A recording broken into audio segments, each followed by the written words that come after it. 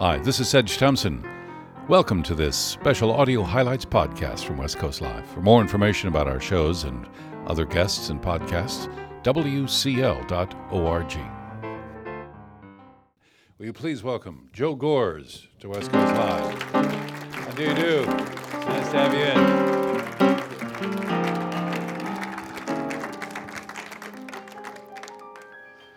It was interesting when you were speaking with Miss Winspear, and she mentioned the iceberg effect. Ernest Hemingway once said, "I know that so I can leave it out." And research, you got to be that way. You leave it out if you know it. And Elmore Leonard said that, was his secret for writing. He says he leaves out the parts the readers skip. God, I wish I knew what they were. Well, I mean, Dashiell Hammett had a way, and so do you in doing this. I mean, this prequel to The Maltese Falcon. I mean, that's quite a book to say. I'm going to do the prequel. I'm going to talk about Miles Archer and Sam Spade. You're either nuts or gutsy, and I don't know which it is. It started out with a remark by a Hammett scholar. He said that The Maltese Falcon is America's first existential novel. And I thought about that, and then I thought, yeah, we don't know anything about anybody. Yeah, Rick Lehman is the scholar, and he's our best Hammett scholar. And I thought, I've always wanted to know, how did Sam Spade become Sam Spade? Because we don't know that from The Maltese Falcon. From the book, there's nothing. Every character there just appears full-blown, beautifully articulated, but we know nothing about where they came from, where they were born, how they got to this place in the book. You start out in, of all places, Puget Sound. Yes. The guy getting off a boat that's now used as a jazz cruise boat, the Virginia 5. Is it really? I didn't know that. Yeah. See, my research was back then, not. So I had met by chance Hammett's surviving daughter, Jo Hammett Marshall, and she lives in L.A. And I had written her in 1999. I wrote her and said, I'd like to do a prequel to The Maltese Falcon. And she wrote back and said, I don't want anybody to touch Sam Spade. I don't want anybody to do that. And so I forgot about it. Then in 2004, the family was up here for a literary event, and Jo got me off in a corner, and she said, I don't know why I said no to you. And she said, let's do a sequel to The Maltese Falcon. And I said, Jo, I can't do a sequel. And she said, why not? I said, they're all dead. Everybody's dead at the end of the book. The fat man, the Gunsel, Joel Cairo. And so I said, but I'd like to do a prequel. And she said, okay, do it. And that's how it started. And then I started the research. I'd written in 1975, I published a book named Hammett, with Dashiell Hammett returning to detective work after he had become a novelist, a writer. And that tension between the two professions, both of which he loved. And I spent 12 years as a private detective and repo man, skip tracer. And when I started to write, I had that same tension. And the two professions, detective and novelist, are quite similar in the sense that a detective goes into somebody's life and digs around in his garbage to find out who he is. A novelist creates a character, and then he goes into his life and digs around in his garbage to find out who he is. So they are similar. And I tried to, in this novel, I wanted to answer as many questions as I could about the characters in The Maltese Falcon. So that's why I ended up starting up in Seattle and, That And when you look out the window here at the ferry building, can you imagine a time of different ships and stevedores and a tough wharf scene? oh, here? I mean, it's so delicate nowadays, I know with kumquats and I know. melons. I was seeing that just walking up here today. And I know when I first came to San Francisco, which was 1953, the Bay Bridge was only cars on one level. The other level was they were putting in train tracks. And to get to Oakland, you still took the auto ferry. And it was wonderful times. Ferries coming in and out with great frequency, sternwheelers even. Yes, still Sidewheelers. it's just both stern and side, yeah. And so it was very interesting to go back into Hammett's time and research. The most valuable tool I had for writing about 1920s was a Sears catalog from 1927, because you find out everything. Clothes, even kind of shotguns, what kind of watches they wore, who made bandages. It's a wealth. But did you come to understand why Sam Spade had yellowish eyes? No, I didn't. No. Maybe he's part lion. I think he is. Yeah, things I put in the book that the people who really know the era and loved the novel would catch, and people who wouldn't, and it didn't matter. But for those people who, so you mentioned Sam Spade was in World War I, at least I assumed he was, and that Archer stole his girl while he was gone, and that's how he became intimate with Iva. But when I put him into the war, I put him into a real company, and it was the company in which the real Raymond Chandler was an officer in France. So if somebody knows that, they say, oh boy, you know. And I wanted to answer the question when Archer is killed in the Maltese Falcon. He's killed by a Webley Fosbury 38 millimeter automatic revolver. And I thought, how would Sam Spade know this gun? Because he just says, oh yeah, Webley Fosbury, etc. They don't make them anymore.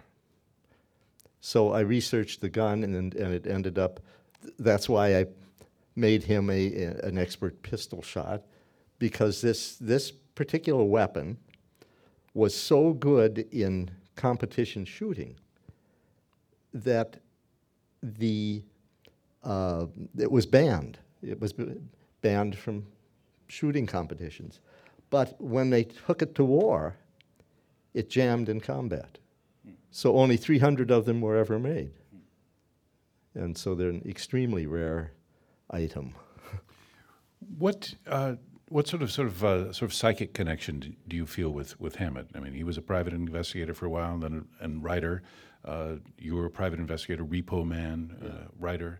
I mean, there is every time I walk down the street in a foggy day, I expect to see a Hammett character. You know, Sidney Greenstreet scuttling down the street holding a football-sized package under his arm. a dingus. A dingus, yes. What? Sorry. Go ahead. Oh, I was just wondering what sort of things did you repossess? Cars mainly. Yeah. I once repossessed a Chinese junk. How'd you do that? I just went out and took it Yeah, but where was the Chinese junk? out in the bay. Yeah. Here, yeah. Yeah. Somebody wasn't paying for it. And did you board it in the night or something? just went out and said, I'm taking the boat.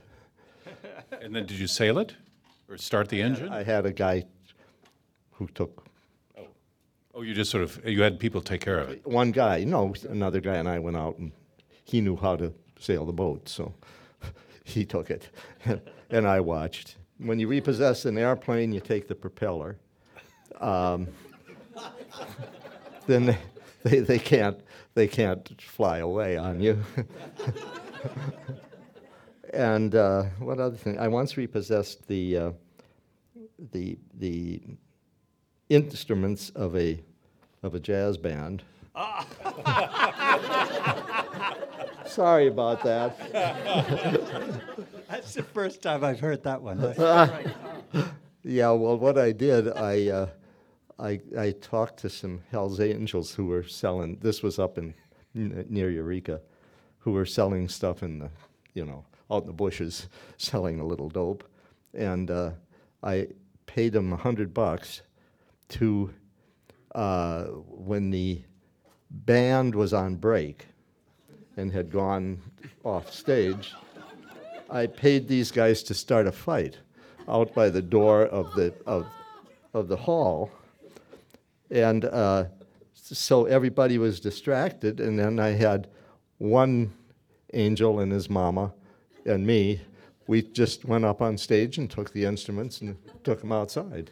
So I was relieving the Eureka agent of our company at that time, and because somebody slammed a hood on his back and broke his back. And on that trip, I also repossessed.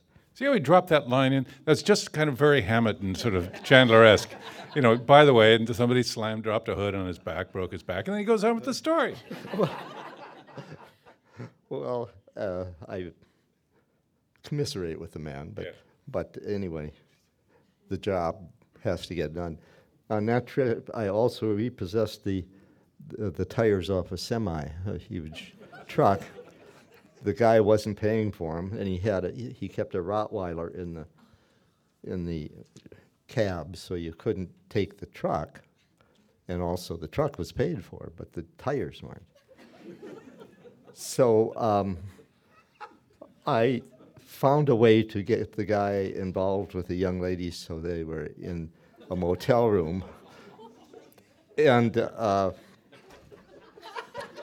then I hired a guy who drove one of these huge tow trucks, and we just went over in the dead of the night, and he would jack up the car, the truck, the corner, we would take those tires and then put blocks under it. So when the guy came out the next morning, there was this truck on blocks, and his tires were gone.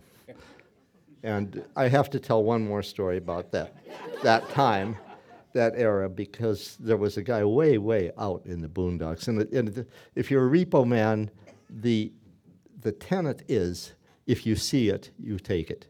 You can't let somebody back you off.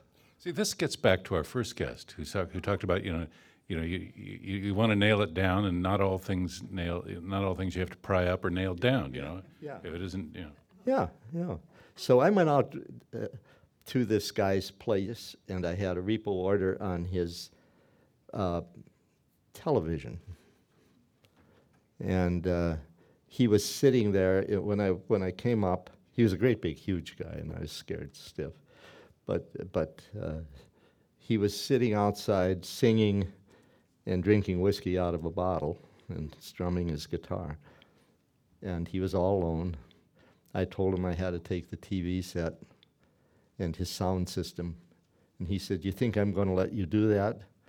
And I said, "Yeah." And he said, "Yeah, take it."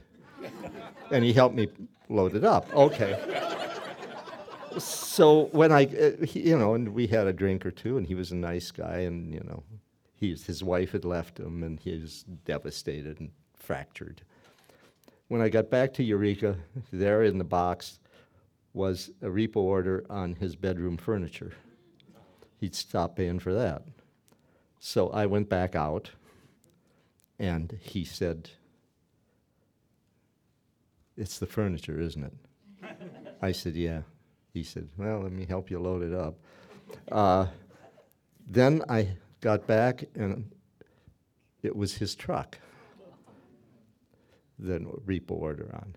These were all different clients. So I went back out. I said, it's the truck. He said, okay. So I took the truck. When I got back to Eureka, it was his living room set. So I used his truck to go out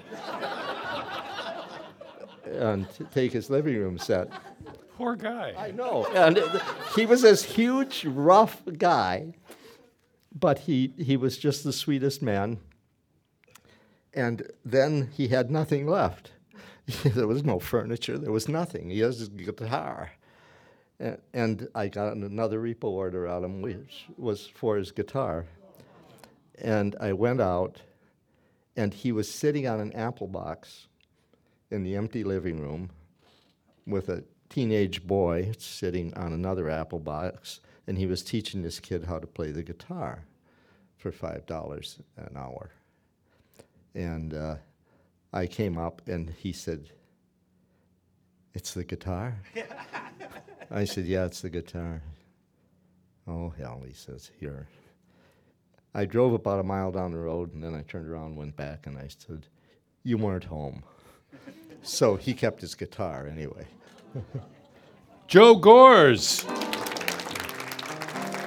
storyteller, and his newest is the prequel to Dashiell Hammett's The Maltese Falcon, Spade, and Archer. Thank you very much. Thank you very much for stopping by. Thank you. A journey back into San Francisco history. Classic. This is Sedge Thompson. Thanks for listening to this podcast. Try out others from West Coast Live right here, and we look forward to having you in one of our audiences one day. For more information, wcl.org.